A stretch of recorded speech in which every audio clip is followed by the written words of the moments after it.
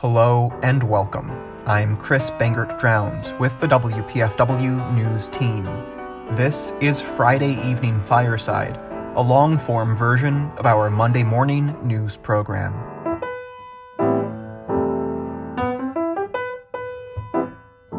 We're bringing you 3 extended interviews from this Monday. As always, our intention is to preserve the discursive nature of our work and share that process with our listeners.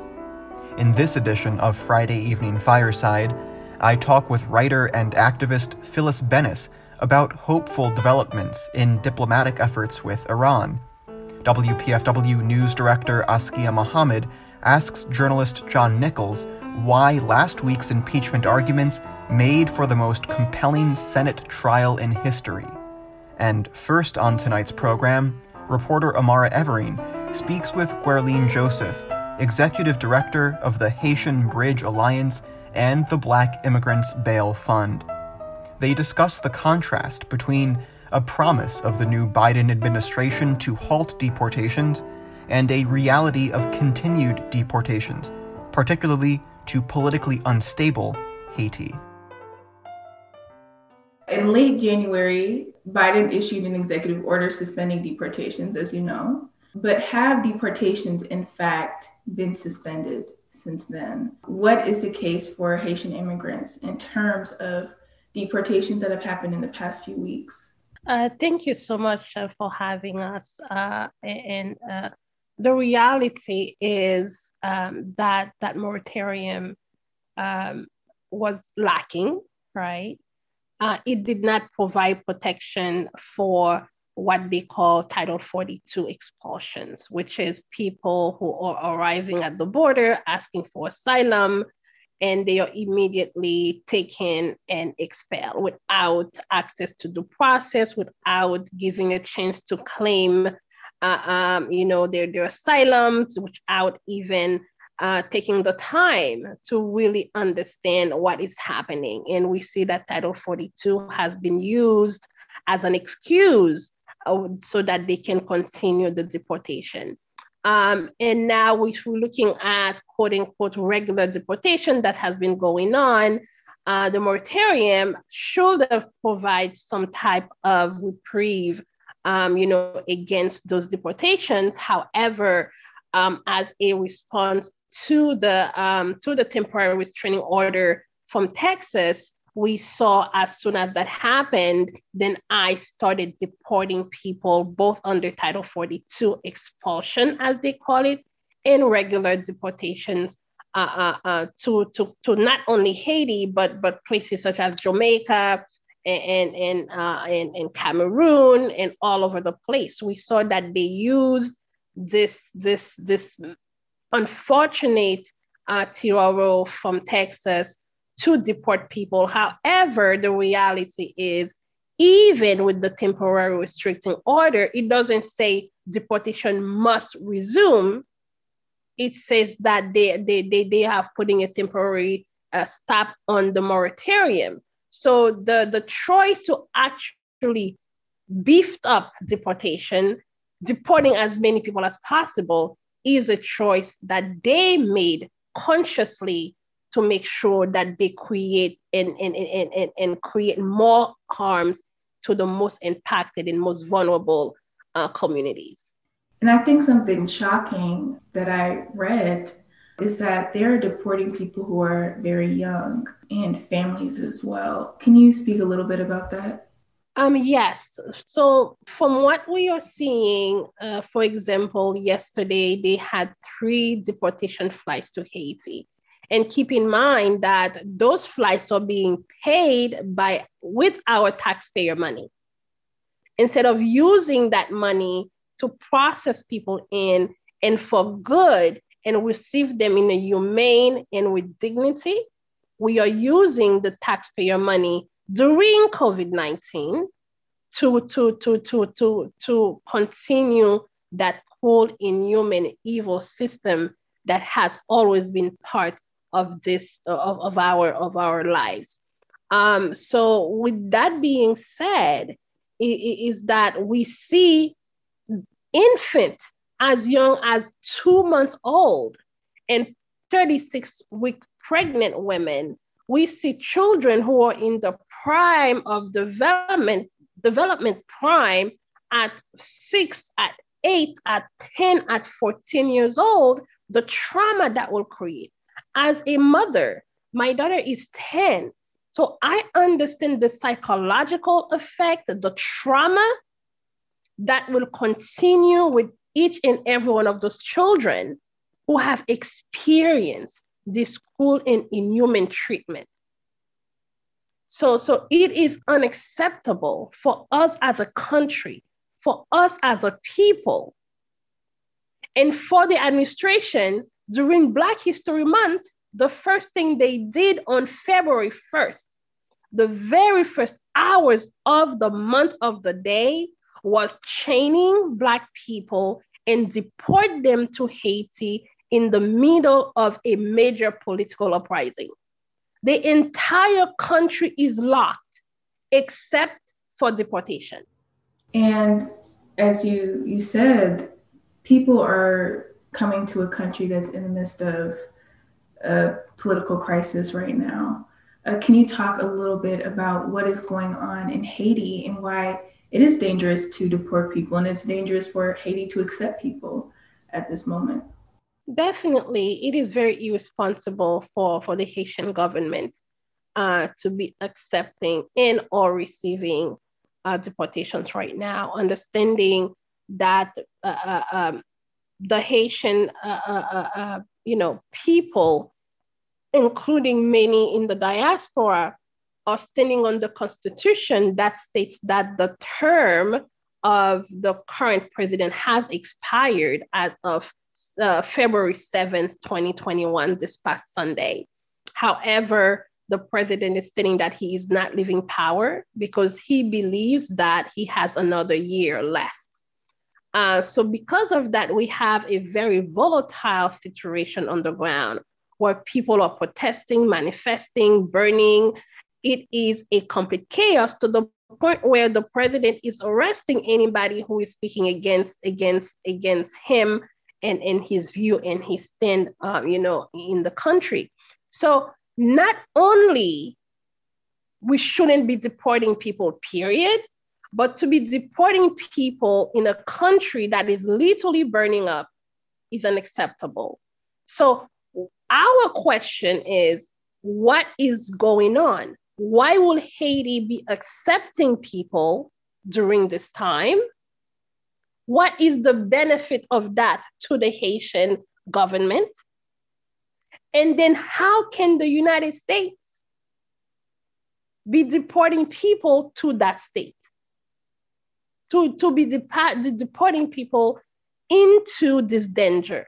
And the majority of these people have fled for their lives in returning them to the same danger they have fled from after literally barely survive to come to ask for asylum, in this great United States of ours.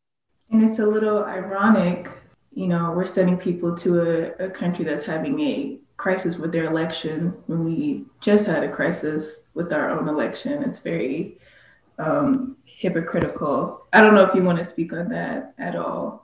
Oh yes, most definitely. I, not speaking on behalf of the organization, but as an American citizen, as a Haitian American Black woman who have experienced both of those situations, who understand very clearly how things are happening in Haiti and what's happening on the ground, and seeing the United States continued racism and anti-Blackness of people of African descent, and that include those of us who are descendants of slaves, and those of us who are immigrated. I myself, I am both, right? As a Haitian, I am a descendant of slaves, and I am a Black immigrant in the United States. So we understand as Black people, citizenship papers does not protect us in those Black skin that we are in. So we understand that the state of Haiti is directly related to the West, right? To the fact that the continued corruption, the continued quote unquote, state of underdevelopment is directly connected with all of those systems. Because if we can be free, therefore that's a problem. So as a Haitian American citizen, as a Black immigrant, as a Black woman, I cannot remove my citizenship, my immigration status from my Blackness as a Black woman in the United States. So we see the parallel, we see the fear, and we clearly understand where we are. And just kind of going off of that, in a video about systematic racism in our immigration system, when it comes to Black immigrants, Joyce Louis-Jean said, quote, "Every single aspect of the immigration system is nasty, but it's especially nasty if you're Black." Do you agree with this statement? And if so, how are Haitian immigrants especially mistreated within our already nasty U.S. immigration system? Mm-hmm. You know what? The reality is Haitian immigrants has always been targeted. And the immigration system as we know it, the prison immigration system as we know it, started with Black immigrants from Haiti, refugees that were escaping the Duvalier regime at the time, that, along with the Cubans that were escaping Fidel Castro. And we saw how they received, right, the lighter skinned, the fairer skinned Cubans, and how they treated the darker skinned, the Black Haitians, putting them in Guantanamo Bay, using their body as a catalyst to create the immigration prison system as we know it. So the Haitian, the Haitian migrant, the Haitian refugees, the Haitian immigrants have always been a target and continue to be, even when Haitians have always been a part of the fabric of this country. If you want to go back to the Revolutionary War, if you want to go back to the Savannah battle, you will see that the blood of Haitian soldiers, the lives were lost, the blood are sipped in the fabric of this country.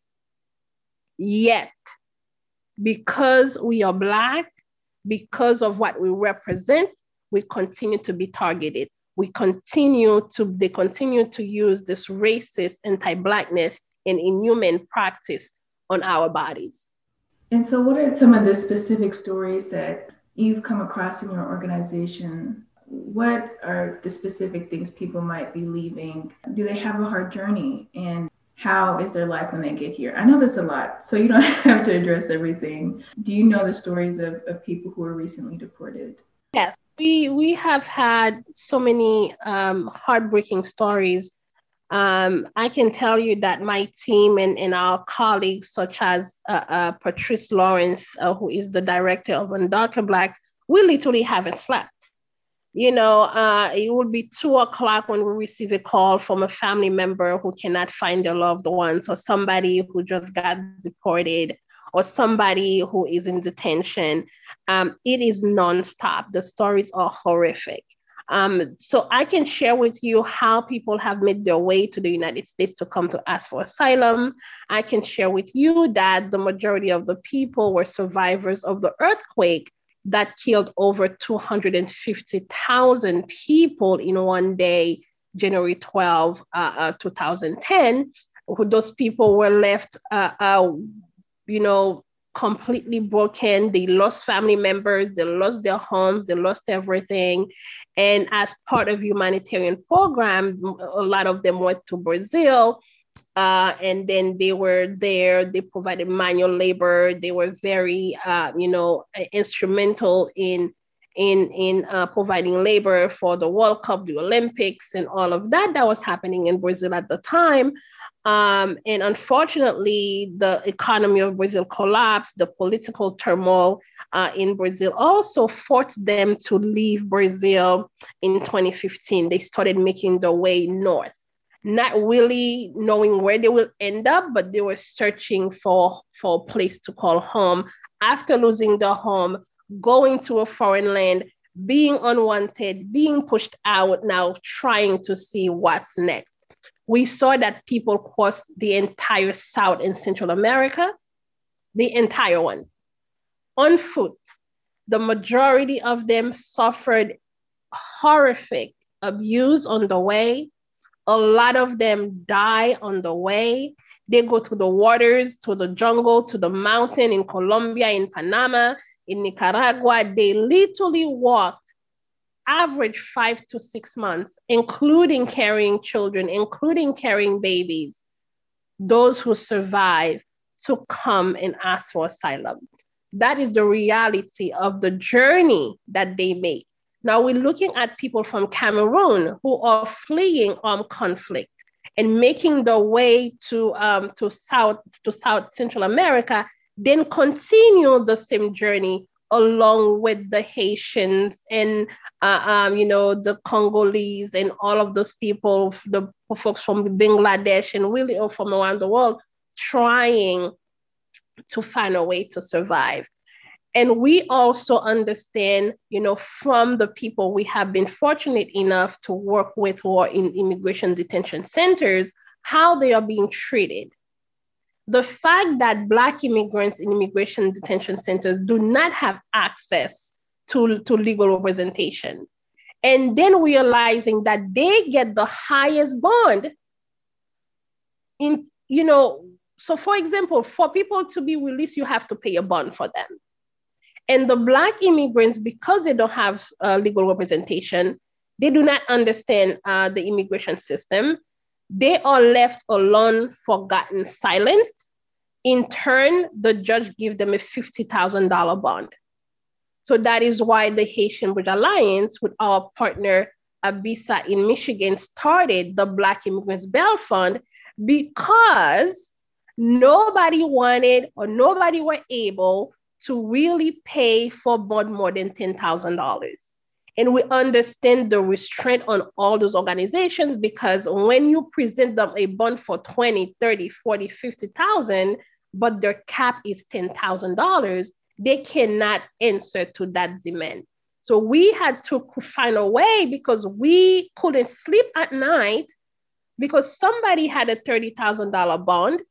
There was no way to raise that money for them. And by the time you are able to get half of that, it is too late and they deport that person. So we had to create a vehicle to be able to answer to the needs of Black immigrants. So when they get deported, then they call. In Haiti, there's absolutely no provision for people who have been deported. As a matter of fact, if you are deported, you are considered the law of the law. You are unwanted, right? And that is the bias, again, that is created for those people who have been deported. The idea, if they have committed a crime, even though they have not done anything wrong, and then they are being deported or expelled under those conditions. There's nothing waiting for them. And then they are reaching out, asking for assistance, because the governments are not supporting them. There are no organizations to receive and provide for them. And in Cameroon, upon return, they are being detained, imprisoned, and sometimes completely disappear. So these are the realities that we are allowing the system, the government administration, to continue to inflict harms and ill to inflict harms, on Black immigrants specifically. And just as a last question, second to last question. Sorry about that. I know that you posted a picture on your Twitter that said, quote, "Our existence is our resistance." What does this mean to you in this moment? In this moment is really calling on the strength of our ancestors. Because as I mentioned, we should not be in existence. When we think of Haiti, the first Black republic, we were not given freedom. We took freedom. We fought for freedom. We created our identity. We created our existence. And our very existence is unacceptable to the West. Understanding this great United States of ours as the first country in the Americas, Haiti is literally the second. So we have the United States and Haiti as free country in these Americas. Yet the United States refused to recognize Haiti as a free country, agreed with France to force Haiti to pay them for lost revenue because they could no longer treat us as animal and as property to make money off of us. So every single dime that was in Haiti were forced to pay to France and agreed by all the countries of the West to make sure that we do not exist. So that is why our existence is our resistance, and our resistance is fueled by our existence to fight for freedom for all people, to continue to lead in the liberation, freedom, and protection of all people, but specifically Black people around the world. So Haiti itself is an anomaly. It should not have existed. So we will continue to see those treatments abroad and in country. We will continue to see the West, the international powers, making sure that Haiti does not prosper. Because for Haiti to prosper is for Black people to prosper. Wow. So what are you personally in your organization, what are you demanding from this new administration? We are demanding that once and for all, those treatments, anti-Blackness and racism is uprooted in our system. We are currently asking and demanding that they stop all deportation, that they stop using Title 42 as a pretext. Because what's happening is people are being trapped in Title 42 because they have no other options. Haitians and other Black migrants have been waiting at the border for the past 4 or 5 years. They can wait for another 2 or 3 months. If there is a clear pathway, a clear plan, a clear system for them to follow, they don't have it right now. So they are being preyed upon by the smugglers, by the cartel, by other bad actors in Mexico and across the Americas, forcing them to fall into the trap of Title 42. It is unacceptable. So we are asking the government to be better, to build better, because we have nothing to go back to. We can only ask, we can only demand, and we can only make sure that we hold them accountable to that reality. So we are asking for them to stop all deportation, all expulsion, provide pathways to citizenship for TPS in DACA, to provide protections for Cameroon, Mauritania, Bahamas, and others.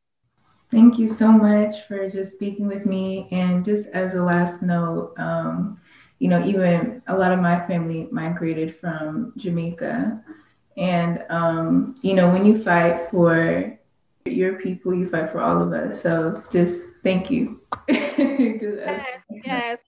My colleague and partner in the struggle, Patrice Lawrence, is from Jamaica. Mm-hmm. And the reality of our people from the Caribbean and of course throughout South and Central America as descendants of slaves and descendants, Afro descendants, is that we just happen to end up in different parts.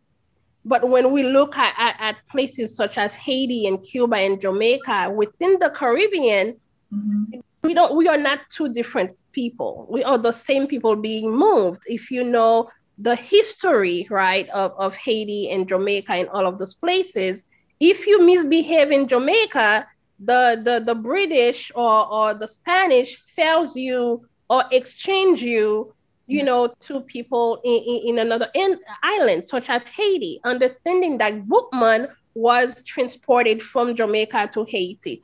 We are the same people. Our stories are the same. Our food, our mannerism, our dance, our understanding. The only thing is the remnants of who we were colonized by and how we were treated by those people. But when we go into ourselves, into our real selves, we are one. And so that is why the one love, the impeachment Shai Palu, those sentiments are in my heart, in my being. And so thank you so much. And that is one thing too, I want to make sure people understand.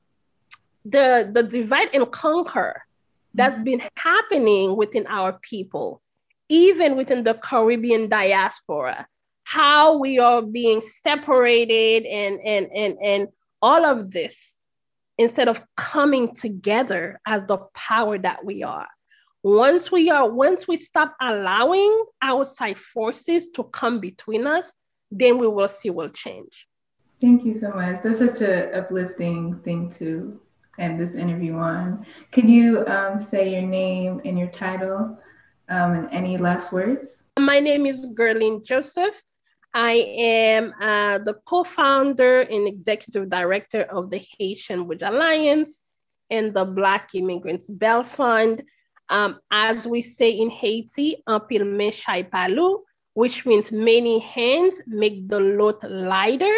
We are asking for our communities to come together to fight against racism, against anti-Blackness, to make sure that our people are protected, understanding that those deportations are not only happening to Haiti, they are also happening to Jamaica, to the Dominican Republic, to Trinidad and Tobago. We are all in this together. So understanding, unless we are all free, none of us are free. We are asking for the administration to stop those deportations, because even as we have a vice president, which is amazing, a first Black woman vice president, whose father is Jamaican, we still have to jump up and down saying immigration is a Black issue, because when they speak of immigration, we don't exist.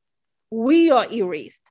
We are silenced, right? So we have to continue to uplift the voices of Black immigrants, because we are here and we are here to stay. Thank you so much. That made me smile. Thank you so much. I would love to connect you with Patrice. I don't know if you've spoken with her before. No, I haven't. I would love to, actually. Yes, I'll connect with Patrice. She's amazing. Oh, of course. Thank you so much. Patrice is in DC. Oh my gosh. Oh, I would love to. Well, yeah. It's a little dangerous out here, but I would love to be here. Look, she makes beef patties. Oh. And she actually made me a rum cake, and she mailed it to me for New Year. But it was super. I literally got drunk from that one cake. See, I don't know why we do that. We send. It's like every year you send a rum cake. We make rum cakes too. So I would love to try some of her food, because I made jerk chicken. I made some chicken foot soup, which people are like, ew. Oh my gosh, I love it. But I would love to meet her. Well, I will connect you with Patrice, and then when I come to DC, I am expecting some chicken feet soup. You want some? Okay. Yes, I do. Okay, I'll make some. Most people are like, they think it's a little nasty. I not that I want some, I need some. I need my strength. I need my strength to be renewed. I'll make some for you.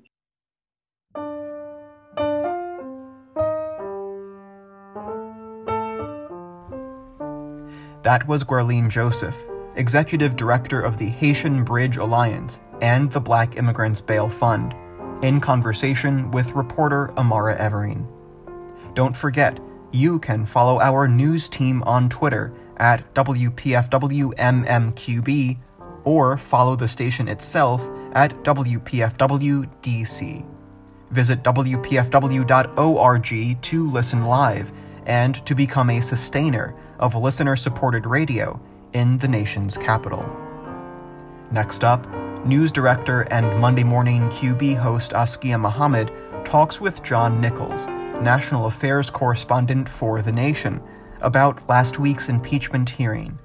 This conversation was recorded prior to the vote acquitting Donald Trump of incitement, but that eventual acquittal was correctly presumed.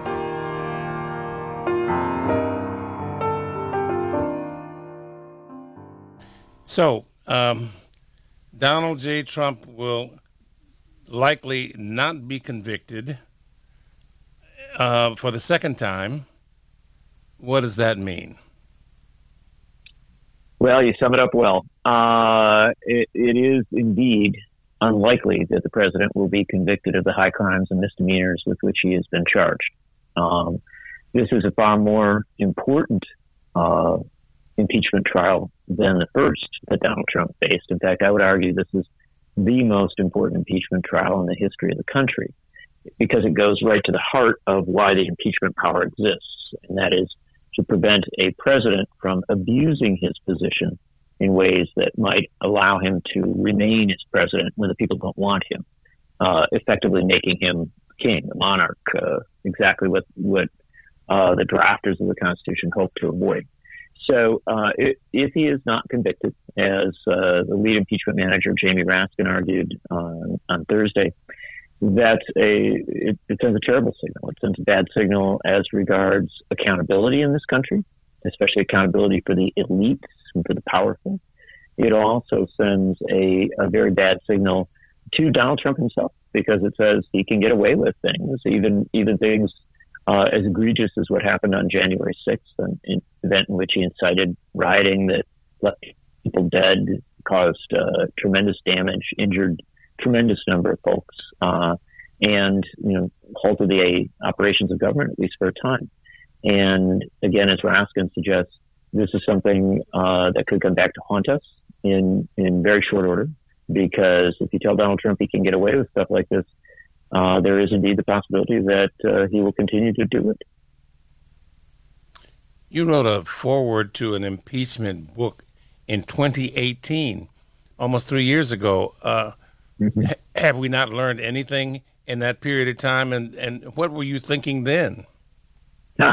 Well, my friend, I think I will dare say I expect you've learned a good deal. I expect that your wonderful listeners have learned a good deal. I hope I've learned a bit along the way. The problem is that as a country, we still resist accountability. And it's easy to blame the Republicans who will align with Trump, and they're going to do that. There's no doubt of that. Or at least there's little doubt of it. But we should also understand that this goes deeper. We live in a country that is characterized by economic, social, and racial injustice. And that injustice it takes many forms. Obviously, deprivation and unfair policies, unfair treatment of people. But one of the forms that it takes is a sort of get out of jail free card for our most powerful people, for the elite. The impeachment power exists to say that no one, not even the President of the United States, should be above the law, should be above accountability. And we should understand that. But clearly, as a country, we have not learned that. We have not learned it as deeply or as well as we should. That doesn't mean that you give up. I don't think any of us give up. But it does mean that after so compelling a case for the conviction of Donald Trump, and remember, what Jamie Raskin, Stacey Plaskett, Joe Neguse, Joaquin Castro, all of these people presented or have presented so far. I mean, it's a truly, truly powerful case for the conviction of this man. It's to my mind, it's somebody's written books about impeachment I think it's the most powerful case ever made, and the most effectively made case. That should mean something, and it is truly sad, truly disappointing that it may not. Now, some of the jurors, as it were, senators who are hearing and will decide on whether or not Trump is convicted, actually met with his defense team yesterday or Thursday. Doesn't that amount to him being judged by a jury of his accomplices? Yes, it does. And even before they met, they were accomplices. This is the important thing to understand.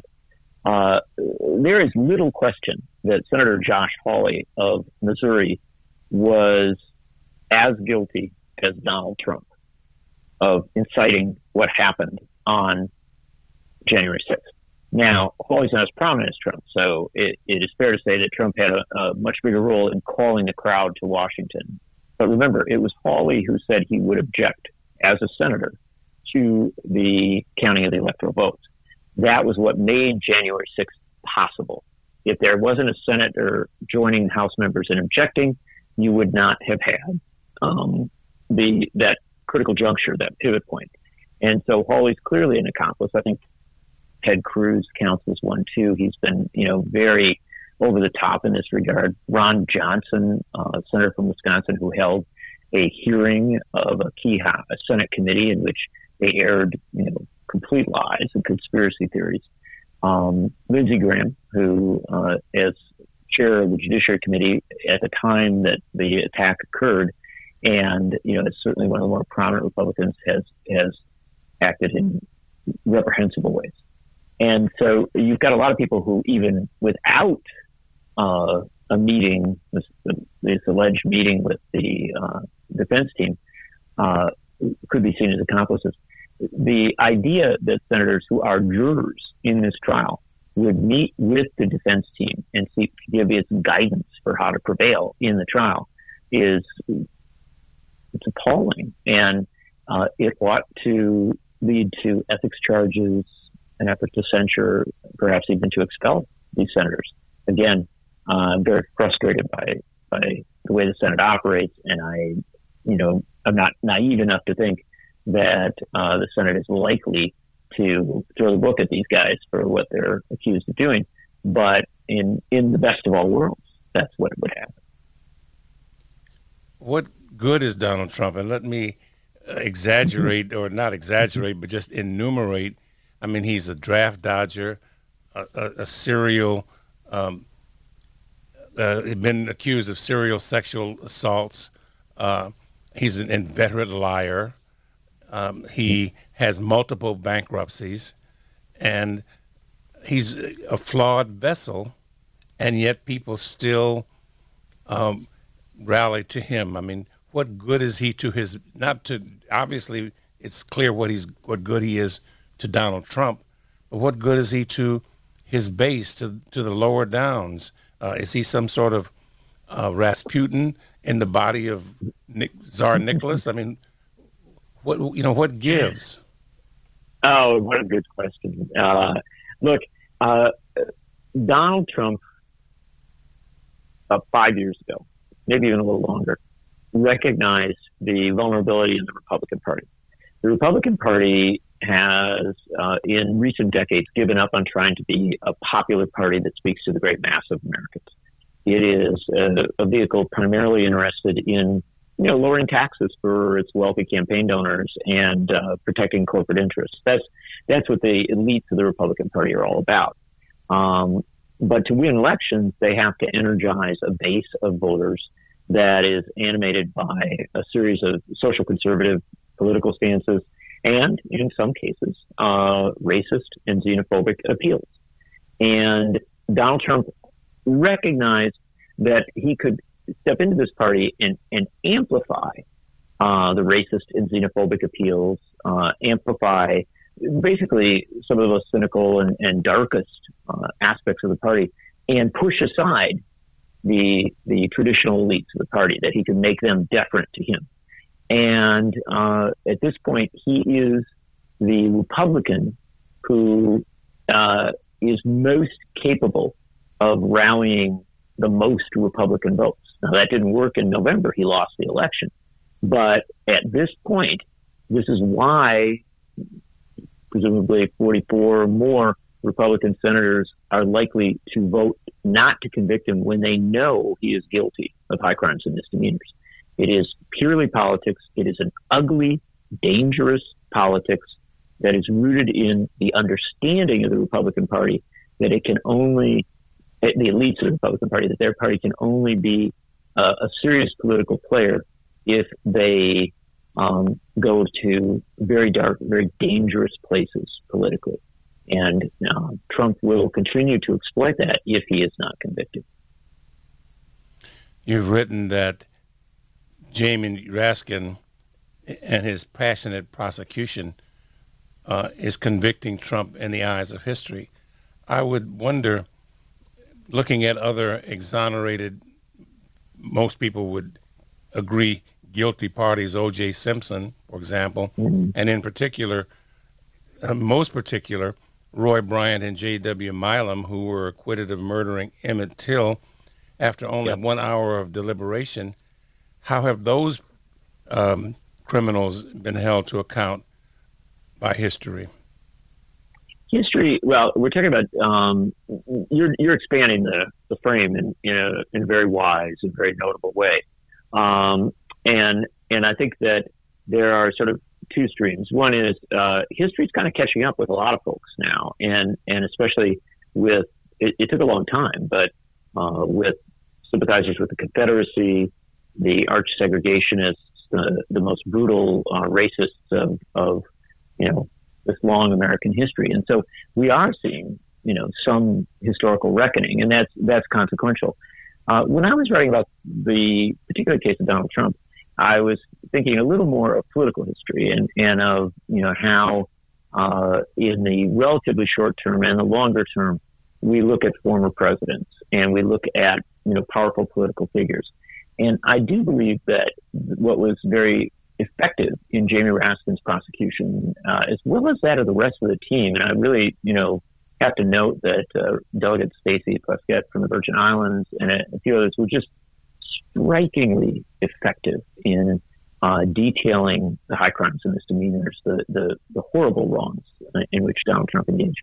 And I am enough of a believer in humanity to think that, in the relatively short term, that does have some impact. I think it does. Remember, Trump lost the election, and it will make it harder for him to come back. But B, in the longer term, as we look at this historically, it's very, very important that we look back on this time and say, well, there were people who understood, who recognized what was right and wrong. And that has consequences because it tells us something about the Republican Party in this period. And if the Republican Party does not change, I would dare say I think we'll have a very hard time surviving long into a future in which this country is becoming dramatically more diverse, and which a rising young generation is dramatically more concerned by all polling data and anecdotal evidence about the sort of disdain for democracy that Donald Trump has displayed. Harvard law professor Lawrence Tribe calls Jamie Raskin probably the best constitutional lawyer in all of Congress. What's so special about him? Jamie Raskin comes from a long, long history of people who've been deeply concerned about economic and social and racial justice. His grandparents and his great uncles and that were, I dare say, I hope it's appropriate, radical political activists in the 1930s. His father, Marcus Raskin, who was a Kennedy administration aide and then became one of the founders of the Institute for Policy Studies, and a great civil rights and anti-war activist in the 60s, 70s, 80s, 90s, and into the 2000s, really set a standard for this guy. And he came up as a student of constitutional law. He was a brilliant student at Harvard and then became a law professor. And at American University, one of the most distinguished law professors of his time, a great author on these issues. And he has always focused a lot of attention on presidential accountability and these core justice issues, these fundamental questions of how we apply the law to the elite. And so he is a unique figure. I would dare say, if you had asked me, name the 10 people, not the one, but the 10 people who might be the most effective prosecutor of Donald Trump in a circumstance like this, I would have always put Jamie Raskin's name on that list. Now, having seen how he has approached this challenge and how respectful he has been of the process, and also, frankly, how respectful he's been of his team and how he's lifted the rest of the members of this impeachment team up and allowed them to show their brilliance. I do think he's the right man at the right point in history, even if he does not succeed. And remember, a failure in impeachment, a failure to convict, can be frustrating. It can be disappointing. But we should also understand this country has never convicted a president who was charged with high crimes and misdemeanors. So unfortunately, we are seeing a long history potentially, very likely, repeat. Well, is there anything that can be done now after this failure to convict, which is not an exoneration, but is there anything else that can be done to punish him or get at him? Yep. We see the state of Georgia, or prosecutor in Georgia, district attorney, already looking at the former president's efforts to influence the counting of votes in Georgia in an election he lost. We see the ongoing efforts of Tish James, the brilliant attorney general in New York State, to hold President Trump or former President Trump to account for actions, lawless actions he engaged in before his presidency. We see the efforts of the Manhattan District Attorney's Office, potentially the U.S. Attorney's Office for the Southern District of New York to pursue accountability measures. I think you'll see others. So I don't think Donald Trump's jeopardy, if you will, is ended by this. I would also, frankly, love to see D.C. officials go after him, because he did his greatest harm, or at least some of his greatest harm, in the District of Columbia. And I think there are potentially appropriate measures and actions there. I would also say that the accomplices of Donald Trump need to be held to account. And that's the interesting thing, because whether Donald Trump ever runs for office again, the senators who are expected, not certain, but expected to vote to acquit him, they will face the voters. Many of them will face the voters. And this ought to be a part of what is considered when they are at their next elections, because the truth of the matter is anyone who voted to acquit Donald Trump, or who votes to acquit Donald Trump, will do so not as a representative of the people, but as a robotic partisan who cannot be counted on to do the right thing in any circumstance, not just in an impeachment trial, but in any circumstance. John Nichols, columnist for The Nation magazine, thank you for talking with us. It's been a great honor to talk with you, my friend. Thanks so much for having me.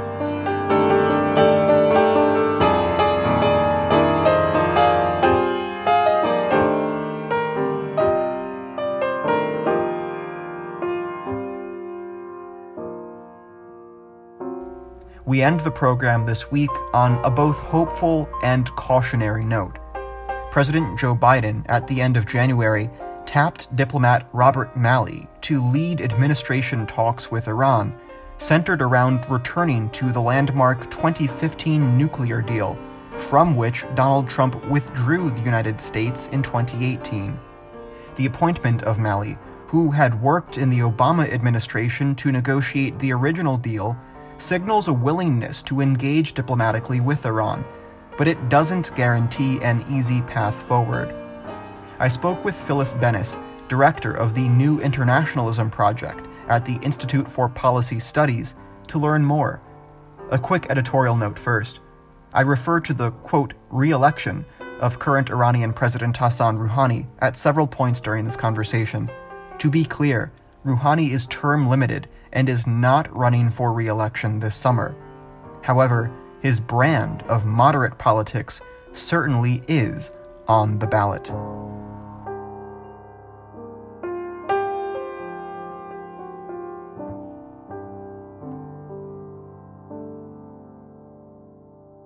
So I wanted to ask first about Iranian domestic politics. You know, President Hassan Rouhani is up for re-election in mid-June and seems to be facing substantial conservative hardline opposition.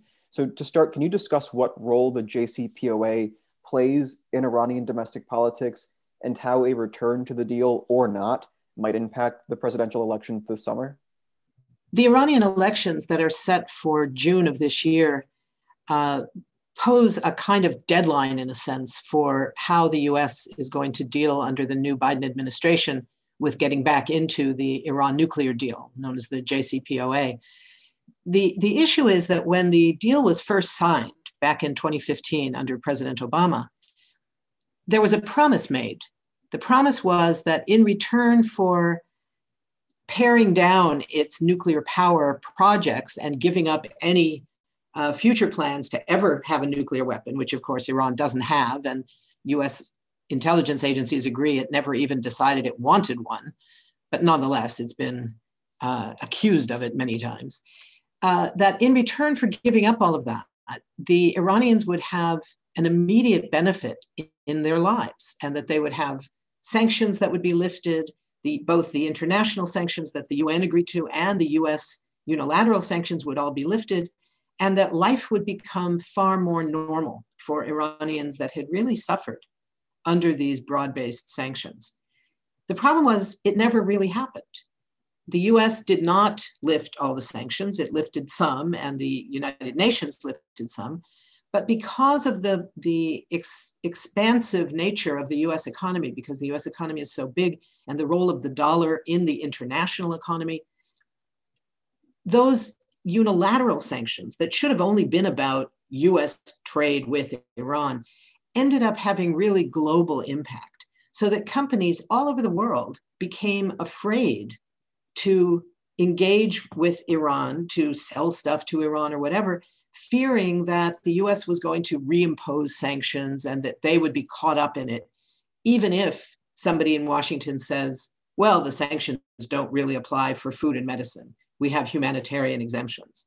And that may have been technically true, but it had no impact, because in the real world, countries and companies are simply too worried about getting on the wrong side of the US to take that kind of a risk. So in 2018, when then President Trump left the nuclear deal and immediately cracked down with a whole set of new sanctions, making everything far worse than it had been even under the earlier sanctions, people were really, really hurting in Iran. And the call came out, what did we do? Why aren't we getting any of these benefits we were promised from having been in the nuclear deal? And it was Rouhani's faction, if you will, in the Iranian political scene, who had been the great supporters of going into the deal, of dealing with what many in Iran call the Great Satan. And so in the context of the return to even more crippling sanctions that have led, particularly during the context of the pandemic, to huge numbers of people dying because they can't get enough medicines, they don't get cancer drugs, they can't get the equipment they need for chemotherapy. All of these things have led to people dying. And for the first time in modern Iranian history, children have died of malnutrition. It's stunning for a modern country. And it's not, thankfully, it's not a lot, but any child dying of malnutrition in what has been a modern, wealthy country is shocking, absolutely shocking for Iranians. And so the notion that there's now going to be an effort to bring Iran back into negotiations with the US, that the US says, well, we want to come back now, it's going to be very tough. It's going to play a major role, because the so-called hardliners, which is not really a very accurate description, but it's the description that's common in the United States, those who are more skeptical about dealing with the US under any circumstances, they're going to have a better shot this time around, because they're going to be able to point to the suffering of Iranians in the last 4 years. And while people in the Biden administration may say, well, those were Trump sanctions, this is different. For the Iranians, these are American sanctions. And so it's going to be a very tough row for those in Iran who want to try again, who want to give it another try, with the Biden administration who want to come back into negotiations, renegotiate the Iran nuclear deal. It's going to be hard for them to persuade people when the times come to vote that their position is right. So it's going to play a huge role in the Iranian elections. And it seems we're at something of a stalemate right now, where Iran says the United States must first eliminate sanctions before it returns to enrichment levels under the JCPOA. In turn, the US says Iran needs to walk back enrichment levels before it provides sanctions relief. So are we going to have to wait for one side to blink first, or is it possible to negotiate some sort of incremental, mutual, concurrent sanctions and enrichment reduction? I think the answer is yes. Either of those things could happen.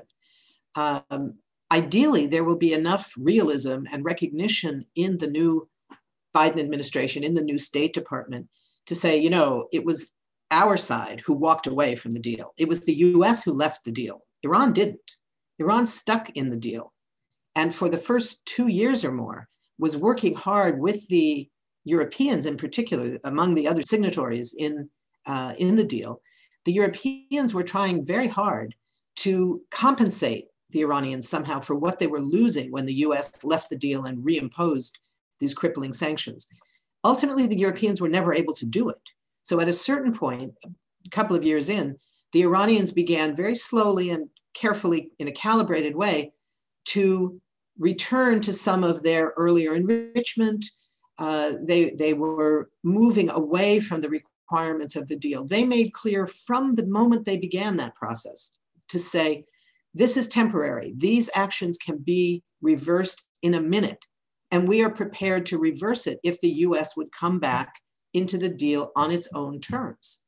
So it's not really an equal debate here. The problem is, of course, on the question of power, it's also not equal. It's the opposite way. Iran has very little power in this equation. The US has all the cards. One can hope, again, that the new administration will take a bold step and say, the US was wrong. And whatever administration did it, our country, our government was wrong to walk away from this deal.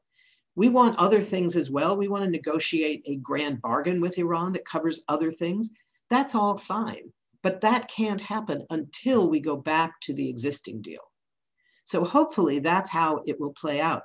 There are some reasons for optimism in the new staff, that there are some people there who understand some of these questions about what the needs are of the Iranians in terms of their own political reality. I think people in this country tend to too often, see Iran as a place where the ordinary push and pull of domestic politics doesn't apply, that whatever the Iranian leader says goes and nobody else says anything. It's a very vibrant political system, and they have to campaign to win elections. So it's going to play a very important role there.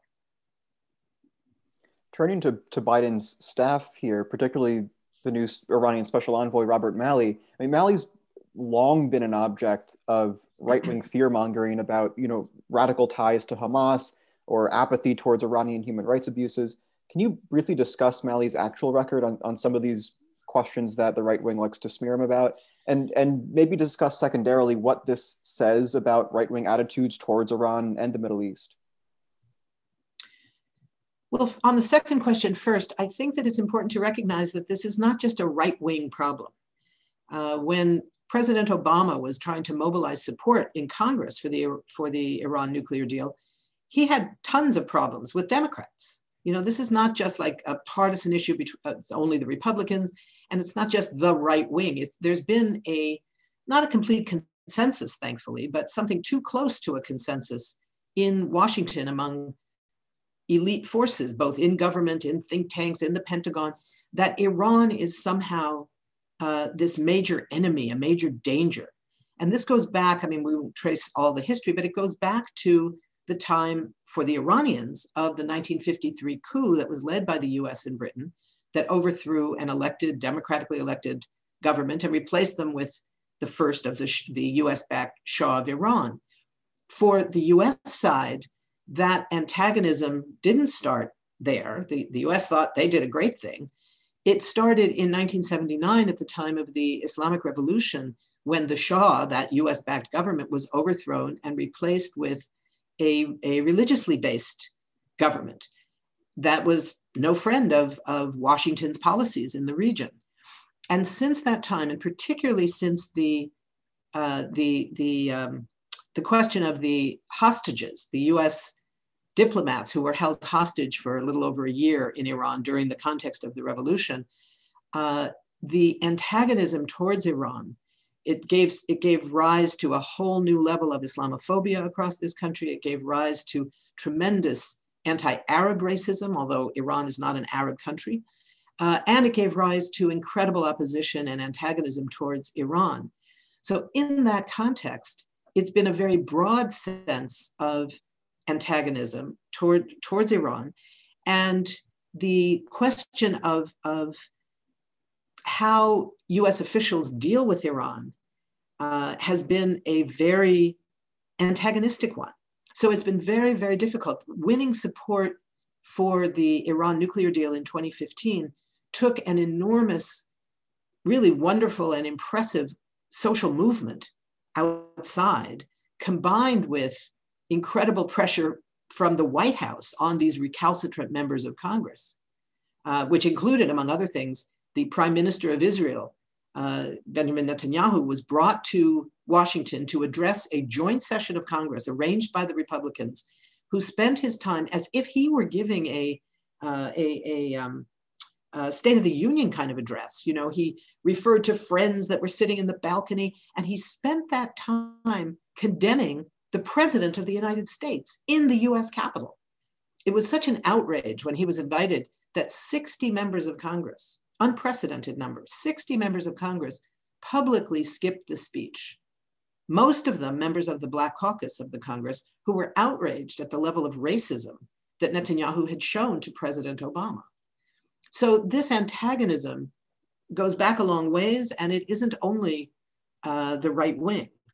Now, when you come to the question of Rob Malley's role, Rob Malley is one of these sometimes inside, sometimes outside diplomats. He has both a diplomatic history and a very strong history. These days, he's been the director for many years of the International Crisis Group, which has done really terrific analytical work on potential conflict zones around the world.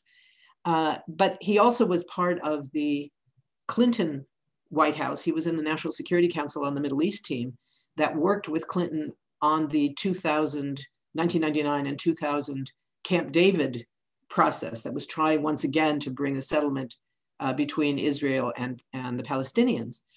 And he was one of the main organizers of those negotiations. And several months later, when he had left the White House, Rob Malley went public with the truth of what had happened. There had been a claim made right after the collapse of the Camp David process that Yasser Arafat was the reason it collapsed, that it was all the Palestinians' fault. And Rob Malley went public and wrote a long article with, explaining exactly what had and had not happened in that process, and made very clear that it was not Yasser Arafat that was responsible for the collapse of the accord. As a result of that, he was seen as, public enemy, maybe not number one, but public enemy number 7 or 8, perhaps, in the sort of Democratic Party hierarchy around foreign policy. And later, when President Obama was first running for office during his campaign, Rob Malley was brought in as an advisor to the campaign. But then there was a huge attack on him that he was pro-Palestinian, that he was anti-Israel, this accusation that he had, quote, met with Hamas, although that was, it was one of those things that was sort of assumed to be a crime or a sin or some combination of both, when in fact he had held a meeting with a number of Palestinian organizations and leaders, including some from Hamas, while he was in his role at the International Crisis Group. It had nothing to do with violating some US policy of never talking to Hamas, a policy that should be outlawed anyway if one is serious about diplomacy. But then he came back into the Obama administration in the second term and played a crucial role in negotiating the JCPOA. He was one of the leaders of the team that put that together. Wendy Sherman was the main diplomatic face of the leadership of it. Rob Malley was one of the people who actually made these things happen.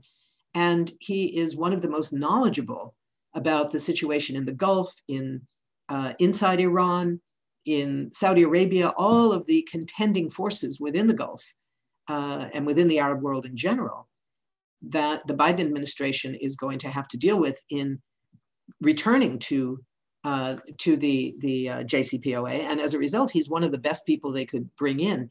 Ironically, he and a colleague at the International Crisis Group wrote a piece on US complicity in the war in Yemen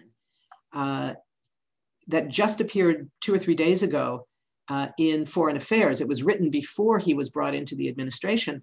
And it's a searing indictment of the US role, starting with the Obama administration. And then, of course, through the Trump years. He speaks in that article, he says that the US, quote, ended up becoming complicit in one of the region's most horrific wars. He puts out a sort of roadmap of what he thinks Biden should do to get out of the Yemen war, many of which parts have already been implemented by the Biden administration, which is a good sign that they are taking his advice seriously, including announcing a freeze or a halt to US military support to Saudi Arabia, very crucially reversing the Trump decision to designate the Houthis in Yemen as a so-called terrorist organization, a foreign terrorist organization, which would have meant the absolutely catastrophic humanitarian situation in Yemen now to get even worse. So all of this is an indication of Rob Malley's willingness to call it like it is. When the US is responsible, he calls it out. And at the end of his article in Foreign Affairs, he says, ending the Yemen war may prove to be beyond the new administration's influence. Ending US complicity in it is not, which I thought was a very powerful statement that you very rarely hear from former diplomats, former participants in these processes. It's ironic, Chris, when you hear discussions about, is there going to be a new peace process around Israel-Palestine? The people that are always trotted out onto mainstream media outlets, on television, in the press, in the Washington Post and the New York Times and CBS and CNN, they're all people like Aaron David Miller and Dennis Ross, all these people who spent 20, 30 years in failed diplomatic efforts. And they're brought in to say, well, my credential is I was a diplomat on this issue for 25 years. And I always want to say to them, yeah, and how did that end for you? How'd you do on that one? These are guys who failed consistently. And yet, once again, they're sort of brought out as the experts. Somebody like Rob Malley, who's further in the background, who's not being promoted all the time, actually are the types of people who can play a really crucial role in helping this administration move towards an entirely different position in the region. That's a really interesting perspective. And just as an aside, I think that might also be true with Biden personnel announcements outside of foreign policy. It seems like he's bringing in some sort of junior level or lieutenant level folks in economic policy that are fairly progressive or not sort of mainstream bipartisan consensus. That's absolutely right. And I think we're also seeing it in a very powerful way in the climate arena, in the whole question of the environment, the work of the environmental justice movements that have been so powerful in fighting for a Green New Deal and keeping the pressure on the Democrats during the campaign, the Biden administration during the transition, and now on the Biden administration itself.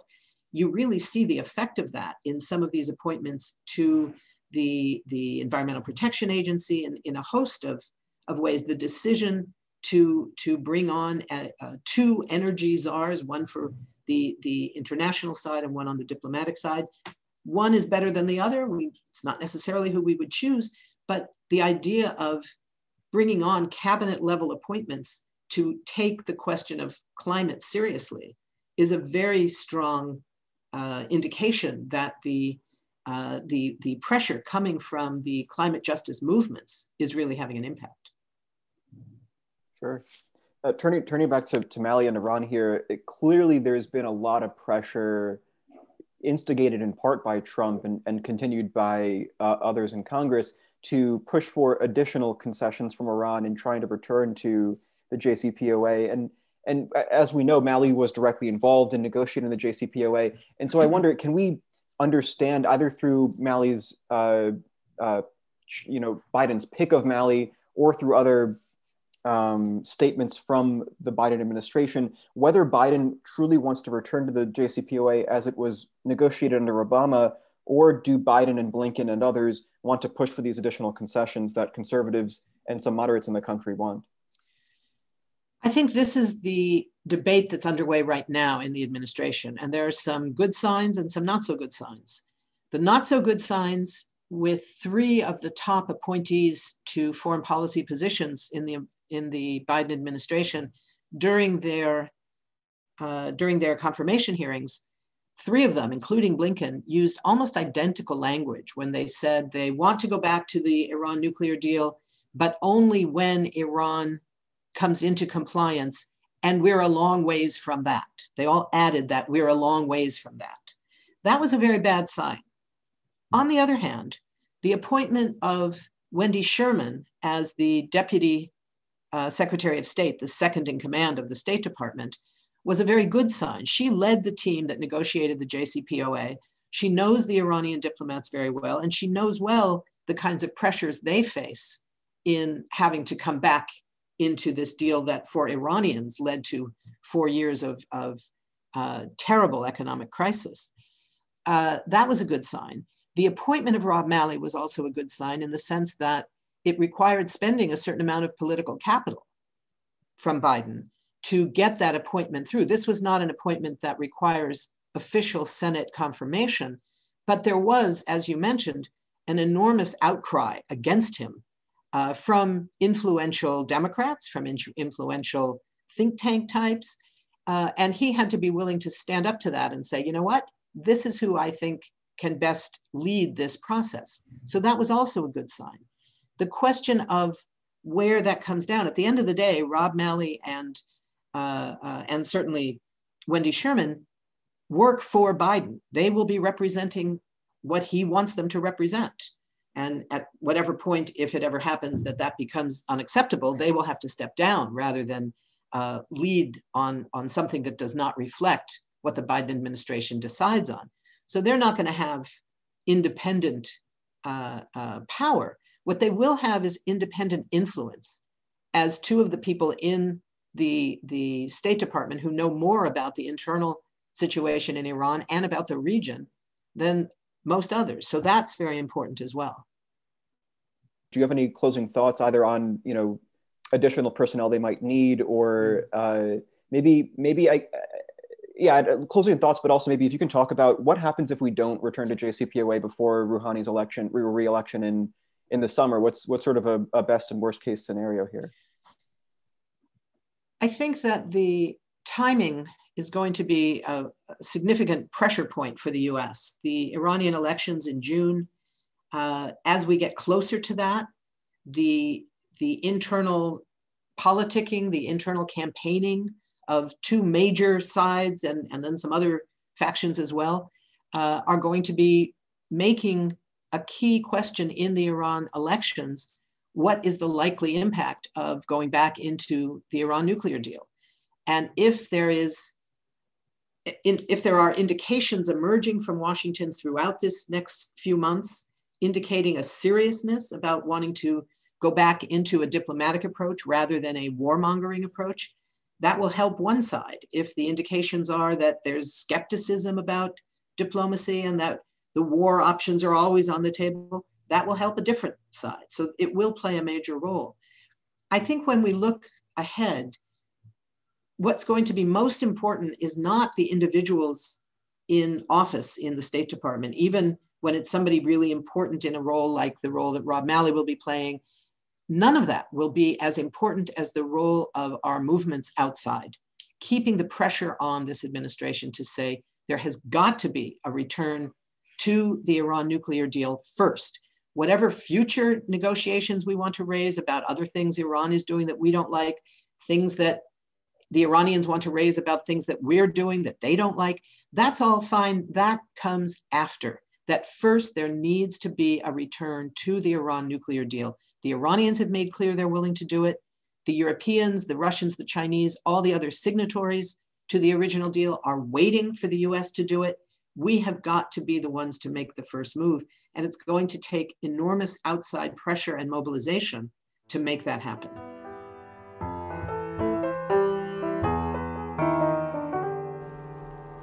That is Phyllis Bennis, director of the New Internationalism Project at the Institute for Policy Studies and author of Understanding the Iran-US Crisis. That does it for our 4th episode of Friday Evening Fireside. We are taking a break away from the fireside next week, but will return Friday, March 5th. Don't miss our regular Monday morning news program at 11 a.m. on WPFW Washington and WBAI New York. This Monday, we take a look at the energy crisis in Texas, potential criminal liability for Donald Trump, next steps in the fight for reparations, and a spate of anti-Asian violence. For WPFW News, this is Chris Bangert-Drowns, signing off.